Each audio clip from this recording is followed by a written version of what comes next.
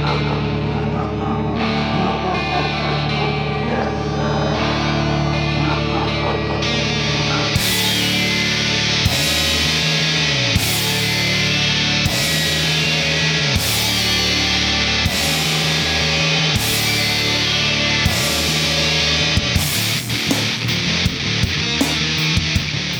listening to the Grim Tidings Podcast. I'm Rob Matheny. And I'm Philip Overby. Today's guest is an author of over 150 books and stories spanning a range of genres, including contemporary fiction, thrillers, zombies, and horror. He's also the host of the Armcast Dead Sexy Horror Podcast, as well as the Mondo Method Podcast. He hails from the mean streets of New Jersey, but now calls Florida home. Husband, father, podcaster, and author, the Grim Tidings Podcast welcomes Mr. Armand Rosamilia to the show. Armand, thanks for coming on, sir. Hey, thanks for having me. A warm October welcome to you. It's October, all horror-related podcasts all month long. We had Ellen Datlow on the show. We've got Paul Tremblay coming up. We've got some pretty cool indie authors as well. And then we got kind of the podcast zombie author side fusion mix-up with Armand today. You have a massive backlog of books on Amazon. I think you are, for all the authors that we've had on the show, we've had, I think, 50 or something like that. I think you, by far, have the biggest selection of things to purchase on Amazon if folks check out your Amazon page. What's the deal with such a huge backlog? You're pretty damn prolific, man. That was the goal, to have as many different things, not just say zombie books, but everything, right, so that readers could come in and basically find me wherever and hopefully start reading from there. So I've been writing full time for the last 6 years. I write a lot. I am 7 days a week. I'm cranking out different things. So this is better than going back to retail management hell. I can imagine. So would you say maybe Dying Days would be maybe your flagship series? Yeah, definitely. Dying Days is pretty much the one that put me on the map as far as I was able to write full time. I also did some B-movie Hollywood tie-in books, most of which were never released, but the money for them was like crazy money. It's like ghostwriting money, basically. So that really helped me kind of build up right from the beginning. I got very lucky when, in 2009 or so, when the self-publishing really kicked off in Amazon and everything else. I got in at the right time. Caught the wave of the ebook. Yeah, I was lucky. We were riding high coming into that Christmas there, and we were all making $1,000 weeks. And wow. What was it? Jay Conrath made $100,000 in 3 weeks before Christmas. Holy shit! Yeah. So it was the Wild West. We were all you try to throw up as many stories and books as you could at that point, and readers were starting to get into ebooks and stuff, and they were buying everything, and it was awesome. And then there was a small group of us, and then there was a bigger group, and now there's a billion of us, and now it's try to find those readers again, or try to find new readers. So the Dying Days series is a zombie tale. Yes. What's your unique take on this zombie tale that you're telling? The zombies. Well, first off, the idea came from, I was just driving. I'm in Florida now, but I'm a Jersey boy. I grew up in Jersey, and I'm driving down this area called Matanzas Inlet, which is gorgeous. And you got the beach on one side, and you got the intercoastal on the other, and there's people out surfing and having a good time on the beach. And of course, my mind is kind of screwed up, and I go, how crazy would it be if zombies came out of the surf, and started attacking these people? Because you always see zombies in the dark, gloomy, rainy buildings in this major cities, that kind of thing. What if they just walked off the beach here? And that was kind of the idea. Set it in Florida, and then the idea was the kind of my tagline for it was these zombies don't just want to bite you; they want to sexually violate you. Wow. Yeah. So it started as Highway to Hell was actually the first book I wrote, or the first novella I wrote for Comet Press, was looking for extreme zombie fiction. Mm-hmm. And I said, yeah, I could do that. And then I just kind of ramped it up. And that was the thing. What if I don't actually have rape in there, but the opening scene is, but that's it. And then that was kind of the setting. I said, you know what? I love this world. And that was basically it morphed into the Dying Days series. It's been successful for you. I mean, you got 6 in the series now? Yes, Dying Day 7 will be out November 1st. Cool. So folks can pick that up. Is it on pre-order now? Or? Yep, it's on pre-order right now. Sweet. So as far as zombies, do you typically go with a classic zombie, like a slow zombie, or fast zombie, medium speed zombie? What kind of zombies do you typically like, or all kinds of zombies? Cool. I am in the books. It starts out as more of Romero slow zombies, Yeah. but as the series progresses, my thing was I need to do something, or all these zombies are just going to run out of food and die, and then our book's over by 3 or 4. So what I did was I started evolving the zombies. And the longer they're zombies, maybe they start to regenerate, they start to gain their intelligence back, and they evolve into another creature, basically, as the series progresses. So now you're looking at book 5, 6, 7. There will be 9 in the series. It's a whole different thing. There's still zombies. There's still people that have recently turned or whatever, but then there's whatever these new creatures are, which you have to contend with. Now you don't have to just contend with some mindless zombie who wants to bite you. And now all of a sudden you have intelligent creatures that are trying to kill you. Interesting kind of twist. Yeah, I just wanted something more than, like 28 weeks later. I thought it was great at the beginning of that because all the zombies are dead because they've all run out of food. I'm like, there you go. You've quarantined them, and now they all die. So I kind of like that. So that was my take on it. But yet, my favorite zombie movie is the remake of Dawn of the Dead with Ving Rhames running zombies. We're like, holy shit, that's really cool. That's scary. That's scarier than somebody shambling down the road at you. That opening scene is one of my favorite zombie scenes. Well, not the opening scene, but when they're in the bedroom, and then the little girl, and then suddenly the husband's like, "Ma!" and you're like, "Oh fuck!" Yeah, my favorite when the first time I ever saw that. My favorite though was when the husband is running after the car, and then all of a sudden there's the guy on the lawn just watering the lawn, and he just veers off and just attacks him. I was like, that is awesome. He's like, distraction over there, food. Yeah. So there's actually a lot of quality zombie fiction out there. Authors like Sean Cheshire and Mark Tufo and others writing some seriously awesome zombie fiction. What would you kind of attribute to the rise of that kind of zombie genre and why it's so successful? I think we all came up around the same time.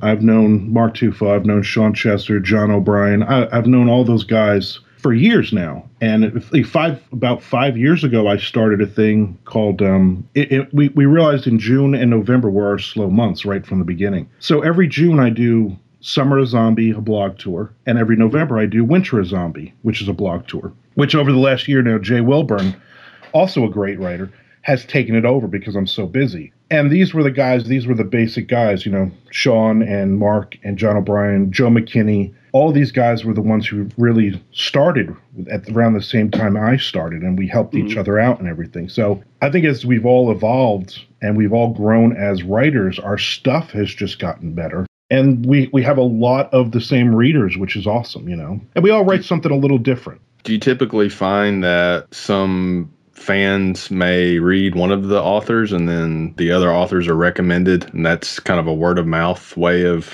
marketing? That's how we always do it. All the guys are very cool. You'll see on Facebook all the time. I'll get tagged on a thread, and I have no idea who this person is.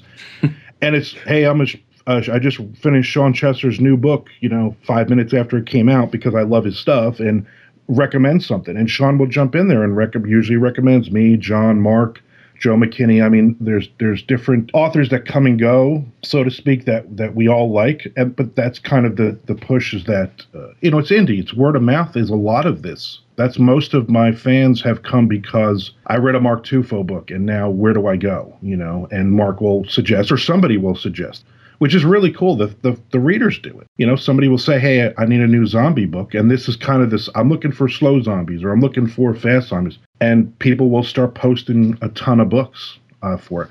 Last year, before I handed over the Winter a Zombie to Jay Wilburn last year I had 48 zombie authors.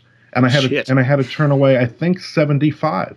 So, I mean, in the beginning, it was me, John, Sean, and Mark. I think there was 4 or maybe 5 of us on the first tour 5 years ago. Now, I could put 300 zombie authors and still not even scratch the surface. That would be an interesting story. 300 zombie authors that are zombies that become zombies. It was a nightmare coordinating 48 creative people to give me the posts and the interviews and sharing and everything else. Oh, that drove me nuts. No wonder you handed it off. Yeah. It's quite the task. I wonder if there's ever going to be a desire for medium speed zombies. Either that is slow or fast. I just want people that are just kind of average. Average. Like they just walk. They're just kind of fast walkers. They're just speed. They power walk. Yeah, power walker. Power walking zombies. I'm sure somebody out there is going, I'm going to write that. Let me write that. On it. Yeah. Would you say the rise of the zombie genre would be attributed somewhat to the Walking Dead series and its success? I think what was great is I know for me and Mark, and we started writing before the series came out. So my first book had already been released, and I had already written the second one, I believe, when the show started. So we were all excited. Hey, this is cool. This will help us. I don't think we had any idea how much it would help us. You know, in the beginning, there's a lot of fans of the show now that started reading zombie fiction came in. Not as much, but it still gave us a nice bump for it. Of course, now most people, when they think of zombies, they think of The Walking Dead first, more than anything. So if you write anything in your book that even looks like The Walking Dead, they figure you stole it from there instead of just... I had a couple of times where people pointed out stuff in... I think the first Highway to Hell book, and I'm like, that was written literally like 4 years before the show, and I've never read the comic book. So I'm, I had a short story that was set in a prison, a zombie, and I scrapped the story because whatever season that was came out, like, 6 months later. I'm like, yeah, I'm not doing this. So yeah, I can imagine it being the number one show in the country. Gave it a little push for sales. Probably tipped it. Again, it was that at the right place at the right time for us, for the zombie authors, which was cool. Have there been any zombie movies as of late? I know George Romero is obviously the classic zombie connoisseur. Have there been any recent zombie movies or TV shows other than The Walking Dead that you think have stirred up interest in the genre at all? I think there was, we had a few zombie movies that came out over the last few years, and then Z Nation, which I don't watch, Fear the Walking Dead, which is absolutely horrible. we couldn't get past, I don't think, the first maybe 6 or 7 episodes of that. Made it longer than I did. Which of the characters were just horrible. I mean, just for me, it's always been about the survivors. It's always been about the people and what they deal with, and not just the zombies. Zombies by themselves are just boring. So you needed something more there, and there was really nothing there. But what's funny is I don't watch any really horror movies or any of that stuff. I would rather sit down. My wife makes fun of me. I would rather watch a Jennifer Aniston romantic comedy than anything, and she goofs on me all the time, I was going to say you have gotten endorsements from Beyonce and Selena Gomez. Well, they're just they're just big fans of mine. So don't forget Oprah. Oprah is a big fan. Oprah, yeah. You're going to be on the Oprah book club. I'm assuming. Yeah, Dying Days. Yeah. Well, she's doing an Oprah zombie book club. I'm not. I don't know if I'm supposed to announce that yet. So. Oh, shit! You heard it here first. Good shit. And you are a big-time podcaster, too. The Dead Sexy Horror Podcast, Armcast. Yeah. Dead Sexy Horror Podcast. Has been around for 2 years, 100-plus episodes. Yeah. I think you've interviewed like a fucktillion authors. Yeah, it's funny after 2 years of it, because you start setting up to do an interview, and they're like, oh, it's great to have you on the show. And they're like, oh, yeah, I was on like last year. And I'm like, yeah, I don't remember all that. Like, I don't have this giant board of everybody I've had on before, and I can't remember from last month. So what got you into podcasting then? I was originally I was in radio down here in Florida at an AM station. A buddy of mine who was in a band had bought a little tiny radio station on a pier in Flagler Beach. And we just started talking. We had a lot in common, and he liked my voice, and he said, hey, you want to do like a metal show? Because we don't have that on the station. I said, sure. And then me and another author decided, hey, let's do like a Friday night. We'll call it Friday Night Writes, and we'll just do like a 2-hour, 3-hour show interviewing authors or just talking about author stuff. And we did that for about a year, and the station actually went FM, but it was about an hour and a half ride for me every Friday night. And my show would end at midnight, and then I'd have to drive home. And it just got to be too much. And I started listening to some podcasts at that point. And for a while, I just basically just recorded. I got the equipment. I just recorded my shows and just basically sent them to the station, and then they would put them up and play them.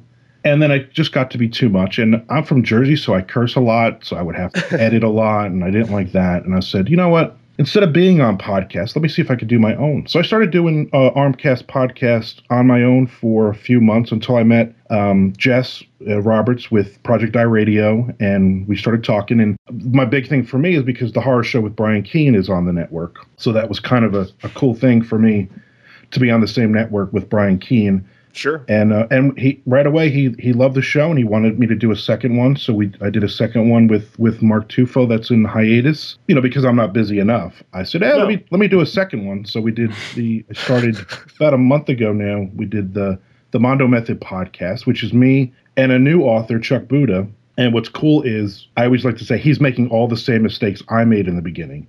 So let me try to talk him out of it. And that's kind of the goofy premise of the show is we'll bring a different thing to the table every week that he's having trouble with, or, editors. He's like, do I really need an editor? Let's sit down and talk about it, that kind of thing. And what's cool then at the end of those shows is there's a thing called Marketing Morsels with Erin Sweet Al-Mahiri, who's she owns a PR company. So she comes in from the PR perspective of it, which is great. And she talks about SEOs, and she talks about authors doing guest posts and, a lot of different things like that. So it's only been around for about a month or so, but already it's generating some really cool buzz. A lot of authors and readers who want to know the inside, how we think. So it's doing pretty well. Yeah, we cover a lot of those subjects actually on our podcast as well. So I'm sure listeners can head over to project.radio.com and they can check out all of your podcasts, the Mondo Method and the Armcast Dead Sexy Horror podcast. But don't do it now. Listen to the rest of this interview first. Just please keep listening. You can listen to both at the same time, and maybe it'll be like really trippy. Yeah. It'd be like, what if we were talking about the same thing at the same time? How crazy would that be? That'd be like that Pink Floyd Wizard of Oz thing. Yeah. So meta. What if you listen to the Armcast Dead Sexy Horror podcast, the Mondo Method podcast, and the Grim Tidings podcast all at the same time? And watch a Jennifer Aniston movie all at the same time. It's like a big layer cake. As far as horror goes, often when we talk about monsters, specifically zombies, werewolves, and these kind of vampires, gore tends to be a prevalent feature of that genre. Do you think it's possible to do zombie fiction without a lot of gore, or violence, or is that a requirement, do you think? I think it depends on the author of how much you need. I know, speaking just for me, when I first started out, I really felt like I had to hit the reader over the head with it. I look back and I go, I didn't think my writing was good enough, so I had to kind of mask that with let's have these over the top crazy, I would write these crazy sex scenes or these crazy violent scenes and ripping intestines out and wacky shit.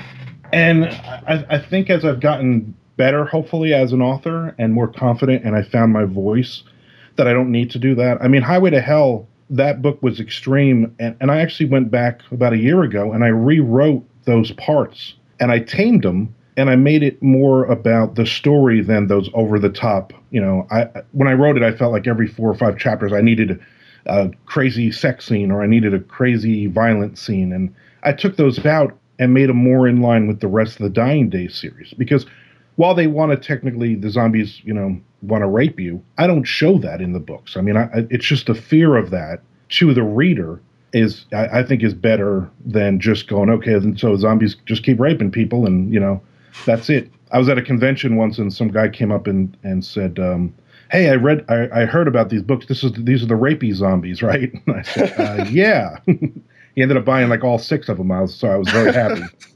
But he was a little bit, he was smiling a little bit too much, which is weird. So. So being in the publishing industry since 2009 and beforehand, but really getting your bearings about you at that time, you've kind of been around for a while. I just wanted to kind of pick your brain and maybe get your perspective on maybe the current state of horror indie publishing. Is it a good state or a bad state? Is it growing? Is it waning? What's kind of your thoughts on the current state of the industry? I think it's shifting all the time, which is a good thing if you can keep up. Sometimes I find it hard to keep up. I self-publish, but I also work with small press publishers. I've also had bites from some of the big ones that didn't work out. And like I said, I still will sometimes do like the Hollywood tie-in stuff. The problem with it is you just really, you don't know from day to day sometimes. I've been burned by a couple of different publishers in the past. And I learned that, you don't put all your eggs in one basket. You don't just work with one publisher. You try to get more than one.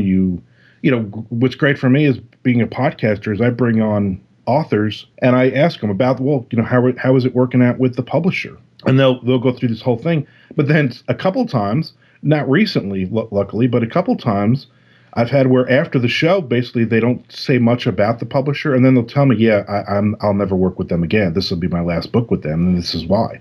So that's a note for me. Okay, don't work with certain publisher anymore. Don't get screwed over. And it changes. People go through stuff publishing, or I had one who basically at this point he just don't even want to be in publishing anymore, but he doesn't have the balls to just say, I'm going to stop doing this. So he hasn't paid royalties in about a year and a half. Yeah. Is that a big problem with indie publishers in general? Do you think authors are hesitant to join an indie publisher because they're afraid it's going to be mishandled? I think there's a perception sometimes from new authors coming in that that's the norm, and it's not. It's a very, very small percent of indie publishing that you get screwed over or there's a delay or whatever. Most of the companies out there that I've dealt with, most of the companies that I've heard stories from, do a good job. The problem is you only hear about when somebody screws you over. And then you get an author who screams it from the top of the mountain, which is fine. I mean, I would do the same thing if you get screwed over. So those are the ones you hear, and it kind of blocks out all the companies that you're working with now that are doing the right thing. From your perspective, how do associations like the HWA or other sort of professional organizations factor in, or how do you think they should factor in for an author trying to do horror publishing these days? I think it depends on where you are in your career. I've been an active member for the last 4 or 5 years. I was very excited when I got my first professional sale. That was actually thanks to the Hollywood stuff, and I was able to join I never wanted to just join. I wanted to join as an active voting member. So I've done that. That being said, I have not renewed for next year. They've gone through a lot of growing pains and stuff this year, some of the stuff which I don't agree with, and I have no ill will towards the HWA at all. I still think there is a chance for them to turn around and do something that's really important and kind of be the glue that's holding everything together. There's some awesome people that are members and part of the HWA. And, that's really, I guess that's all I can really say about that at this point. That's all I got to say about that. Yeah. Next question. So you are a frequent attender of cons. I love going to conventions. We go to way too many, I think, but. What's the main advantage to cons in your professional repertoire? It's definitely the networking. It's me getting to meet fans, which is awesome. And it's for me, it's the social media aspect of it, of posting pictures. And, anytime I don't go to a con, I always look and I see all these pictures and all these people hanging out and all this, like, oh, man, I wish I could be there. And I get that a lot with readers who say that, too. So this year I did Scares That Care in Williamsburg, Virginia. Is the best conventions I've ever been to the last 2 years. And for me, that was great. I mean, I got to move up into the celebrity room. And I actually even went over and talked to William Forsythe about the John Doe TV series and why it only went one season. And everybody was making fun of me. But conventions are a big part of being an author, I think. Book signing's the same thing. I mean, just getting out there and just meeting readers. I met so many people at that convention, which was cool, who were there to see us. So they would actually come up, oh my God, I've been talking to you for 2 years on Facebook, and let's take a picture and let me buy the latest book and stuff like that. So it definitely helps getting you out there. And then those pictures go online. And I usually do like a podcast of a convention report kind of thing. So I'll do one of my next episodes will be the good and the bad of that convention and whatnot. And I do interviews with other authors while I'm there too. So it's great for your ego too. Tons of people saying good things about you. Yeah, so it's always nice. My wife gets a kick out of it because they'll be coming up and they'll be hugging me and they'll be taking pictures, and I'll be handing her their phone. Can you take a picture of us and stuff? And she just kind of smiles because she knows I love that. I love that part of it. I know conventions all have different feelings. The only conventions I've been to, I went to Horror Find a couple of times, and then I went to like a Mississippi Gulf Coast small convention. Usually at the fantasy comic conventions, you have a lot of people dressing up in outfits and those kind of things. Do you notice that at the horror conventions at all? Do people often get dressed up, or is it more regular, like regular clothes? I think it depends on the convention. I like to do a lot of different ones. This year I did 2 different romance conventions that me and Jay Wilburn were invited to, and at the first one in Atlanta, it was me, Jay, and Steven Shrewsbury. We were the only 3 dudes there, basically, selling books. But it's a whole different audience. People were just walking up and basically just saying, which 3 books do you suggest, kind of thing. And I mean, we were selling books without having to sell the books, which was weird. And then I've been to a lot of, like, October, I do Spooky Empire down in Orlando, and that's more of a fan convention. Like, all the kids from Stranger Things are there. So people are going there maybe not necessarily to see the authors. They're going to see the movie people and all those things. I mean, Edward Lee's there. Some decent names are there, but that's not the main point of that. And there's tons of cosplay there. I mean, tons. And then I'll go to other ones where it's a much smaller convention, and it's like if you go to the World Horror Conventions, it's basically just us writers there. I mean, there's a ton of writers and industry people there, which is cool. But, none of us are running around wearing costumes. I was going to ask you, too, about your philosophy when it comes to social media and promotion, because when I see your Twitter and your Facebook and even Pinterest, like, you have a bazillion followers. You post all the time. You're kind of very active, more so than I usually see with the authors who we commonly have on. Some are just like, yeah, I kind of use Twitter sometimes. Yeah, I'm kind of on Facebook, not anywhere else. But you're kind of full bore promotional machine engaged. So what's kind of your philosophy behind making so much noise over there? I jumped in from the beginning, which is nice. Twitter has always been very good to me. I have like 114,000 followers on there, I think. Damn. I've never bought any. It's all basically just organic, building an audience. And it leads to a lot of sales for me. And I'm also very big on karma. I'm very big on helping other authors, like the Winter Zombie blog tours and stuff like that. Mm-hmm. Most of the noise I make is for other authors who maybe then the readers will be interested in my stuff. There's only so many times you can yell, buy my book, before everybody tunes you out. Mm-hmm. So I'm very big on helping other people with stuff. And I guess I'm a collector. So I have that really horrible thing where I can't just buy, like I collect comic books. I collect baseball cards. I collect those stupid new pop vinyl things. I've got like 6 or 7 of them. I'm sure I'll have 10,000 of them before I'm done. I have to get as many as possible. So if you look at like my Pinterest, there's 100,000 people, whatever, some crazy number, I don't even know. And I just keep adding, and every night it's kind of, you sit in front of the television and I add Twitter followers, or I accept the Twitter followers. And with Twitter, for me, I use a thing called Buffer, and I basically just schedule all my posts. So when I'm asleep, there's still tweets going up every hour on the hour. I just kind of got my own little system that I tweak every now and then, and it seems to work, especially when a new book's coming out. So especially when stuff is on pre-sale, I'm generating a lot of buzz without it being shoved down your throat, which is nice. Subtlety goes along. Yeah, I mean, I used to do the typical couple of years ago where I would post in 400 Facebook groups, here's the new book, buy the new book kind of thing. And then I realized I'm just really pissing people off. People are still doing that now. I know. I know. If you can believe it. I always think there must be a small kernel of truth to some of this kind of promotion if people continue to do it. I don't quite understand it myself, but there's a lot of people that are doing certain things for some particular reason. Do you have any idea what the reason might be? Because I have no idea.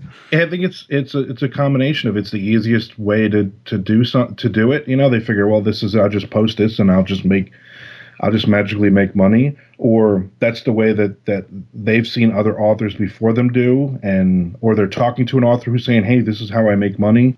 What's funny is everybody has their own levels of success. So for me, to be able to pay my bills and never have to go back to a real job ever again, and be able to just sit here in my underwear and write all day, that's where I want to be. Monetarily, I have a goal, and I match it or beat it every year, so I'm happy with that. But there's a lot of authors out there who will talk about their success, but success to them is 100 sales a month. But they're telling other authors, like I know an author who says, oh, so-and-so, gives me all advice and stuff. And I'm like, okay. But I'm thinking to myself, that person sleeps on a couch. That person works a full-time job and is supposed to be this huge author, but they're not making any money doing this. But yet they're giving life advice of, hey, this is how you build your career. And I'm like, I want to be a dick and say, buy a couch. That's your first thing. So you have somewhere to sleep. I mean, and it's that kind of attitude. We all got to find our own way doing this. I mean, I've made a ton of mistakes. I always own up to that. It makes it easier when people come to me and say, hey, I want to do this. And I'll say, everybody's different. But when I did that, this is how I lost, $20,000 or something ridiculous. You know what I mean? So it's all different. And I think that's the fun of this, that I could do something tomorrow and you could do the same exact thing. And one of us might succeed and the other one's going to fail at it. And it's the same exact thing. You just don't know. What are you working on now? What's your WIP? I'm always working on 5 or 6 things at once. I just had Dirty Deeds 2 came out in August. That was the sequel to, I had won a Kindle Scout contract last year, and the Dirty Deeds, it's a crime thriller, something completely different from me. It's a lot of humor and stuff, but I wanted to write a book. Again, it's back to, finding your voice. I wrote a book with no profanity, no sex, no over-the-top violence, none of that. Just a fun book. And Kindle Press bought it. I got a contract off of it. I put the second one out in August. I'm actually writing the third one now. My goal is to have a new one out every 5 or 6 months. When they do the marketing for the first one, they said it's for fans of Janet Ivanovich or Carl Hyzen, Tim Dorsey, those kind of authors. Which to me, I was like, hey, that's really cool, So I'm working on the third one of that. I will jump right into Dying Days 8, because that will be due in June for the next Summer of Zombie blog tour. I just finished Green River Blend 2 for Devil Dog Press, and I will be doing Green River Blend 3 for them for the beginning of next year. That's a horror book about coffee. Nice. I just got this, basically my wall is packed with things I need to write. So I'm constantly churning stuff out. I have a Patreon page, so every month I do a couple of different next chapters of a couple of different books I'm doing there. I post up short stories you can't find anywhere else. It's nice to have 150 releases, but I have so many that are now out of print that I'm able to put some of that stuff up there and let people read as well, which is nice. Do you believe Patreon is going to be it's going to become more and more common for authors to release exclusive things? I think as people understand what it is, a lot of people don't understand what it is. They just go, oh, I got to give you $1. I don't want to give you $1. But then when I go, well, you can read, my Dying Days, I'm doing a young adult novella. The first of every month, I put out the next chapter of it. So you can go back and read the whole thing. And every month I'm putting video content and stories that you can't read anywhere else and all this other stuff. And I think for an author, for your rabid fan, they're eventually going to do that. Because all my stuff is in Amazon now. I don't deal with Barnes & Noble and all those other ones. That's just me, because I don't make any money on those. But I do make a ton of money on the page reads aspect of Amazon. So it was a good move for me. Patreon, to me, I want that to also be that go-to for my fans, that every week I do like a weekly what I wrote every day and little tidbits. And it's a lot of stuff that you don't even know I'm writing unless you're a fan, unless you subscribe. Basically, you give me $1 a month. And then I get a lot of questions about that, which is cool. Hey, I didn't even know you were writing this book. Well, I'm secretly writing this book, but I'm letting you know I'm writing this book, kind of thing. So I think my goal would be at some point that would really be that big money generating thing like Amazon for me. But on top of that, it would give me a place to really give the fans a ton of stuff that you can't do on Amazon, just the short stories and stuff like that. So I mean, I could put one of those short stories on Amazon for 99 cents, or I could put 3 of those or 4 of those on Patreon for the month at $1. So for an extra penny, you get a couple of extra things to read, or more, usually. So really, for the fans who kind of want to get all up in your biz and get the exclusive looks and peeks and new shorts and stuff like that, the Patreon is really where you would direct them. Yeah, that would be the. I mean, if you want to see some really old stuff, you want to see. I'm kind of going through where I might start taking some of my older blog posts and stuff that have been buried for 5 and 6 years and put some of those up there. And because it's cool, because me reading them, I'm like, holy crap, I had no idea where I was going to be now. Kind of the naive hopes and dreams of where I was supposed to be, or things I was talking about that I never even wrote. There's a couple of ideas there. I'm like, I totally forgot about that. So just interesting stuff. I want it to be something, I want it to be interesting and more personal there. You're able to be more personal there as well. So, I mean, you might see from my days as a Chippendales dancer, you might see some of those videos, You needed the money. I need exactly. Well, we're just about out of time. It's been a fantastic October conversation here today. Do you have any plans for Halloween costume dressed up? You're going to go trick-or-treating or anything like that? Here's the funny part. I am not a huge... People are going to kill me. I'm not a huge Halloween fan. Like, I dressed up as a kid, but once I got like 13 or 14, I was like, eh. Now, my mother still dresses up. Like, she just showed us her costume. And, my mother's in her 60s, and she's still, and I think that's why, as a kid, she would dress up in these crazy things, and all of her girlfriends would go to the diner in these outfits and stuff. And I guess she ruined Halloween for me. But we live in a development that is huge, and like 150, 200 houses, whatever. And people drop off their kids and so last year we went through like 5 bowls of candy. Damn. So we'll put up a little table at the end of the driveway, and we'll just sit out there and just hand out candy. And I mean, we're handing out lines of kids are coming up, which is really cool to see all the costumes and stuff. So. What's your favorite Halloween candy? Well, here's my problem. I am very fat, and the reason for that is that I eat way too many M&Ms. Ah, okay. That's kind of my thing. M&Ms and coffee. Everybody knows that those are my two big vices. I don't smoke. I don't drink much. I don't do drugs because I'm too busy eating M&Ms. I like eating M&Ms and popcorn at the same time. I like the salty, sweet combination in my mouth. I would just pick out like if you give me like a bag of that trail mix, I'll just pick out like all the M&Ms. Oh, are you traditional? Just the plain M&Ms? Do you like the peanuts? Are you down with plain or peanut? Okay. None of that new Fandango crispy shit. I'm not interested in all that silliness. I mean, it's in M&Ms. Don't do all that. In Japan, we have orange M&Ms, and we have some interesting different stuff I haven't seen in the States. So that's kind of interesting. Squid M&Ms. No squid M&Ms. Sushi M&Ms. No, don't got that. That would be cool though. I would eat that. Yeah. I would try one, but then I would have to have like a bucket of coffee to wash that horrible taste down, I'm sure. So do you have any con appearances coming up shortly within the next couple of months that folks might be able to check in with you? Yeah, in December, I will be at JekyllCon in Jekyll Island, Georgia. That's December 10th and 11th. That's Saturday and Sunday up there. That's a pretty cool con. There's a lot of... they had it last year for one day, and everybody said it was an awesome con, so we jumped in. And I'm about 20 minutes from the Georgia border, so that's about 45-minute drive from me, if that, which is great. So it's technically, I technically call it a local con. Every year I do Scares That Care in Virginia in June or July during the summer. So those are the only two that I know are definites that I will be doing. I do a lot of little small ones. Mandarin Mini Con is Saturday, December 3rd.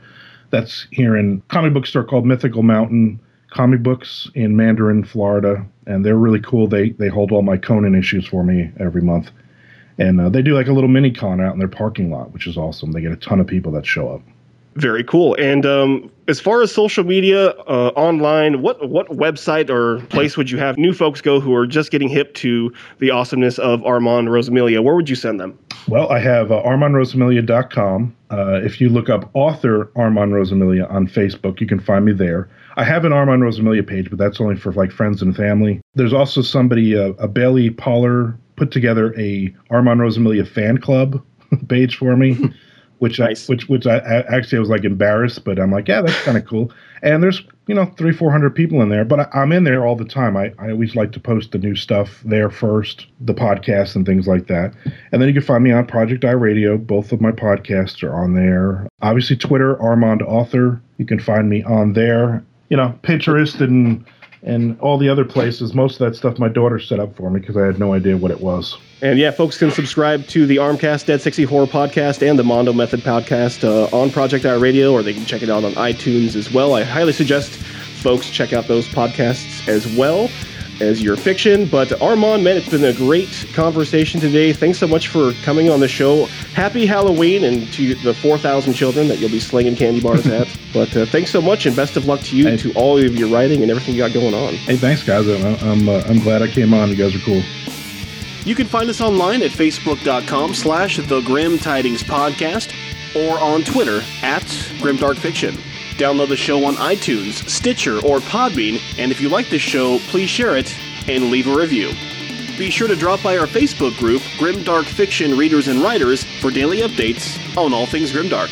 On behalf of co-host Philip Overby and myself, Rob Matheny, thanks for listening to this episode of the Grim Tidings Podcast.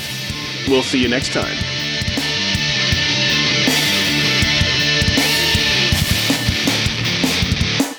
Who's cooler, me or Phil, would you say? Phil is that quiet, calm cool, Okay. So there's a different cool between the two of you. Okay. I'm the cool guy that you don't know is cool yet.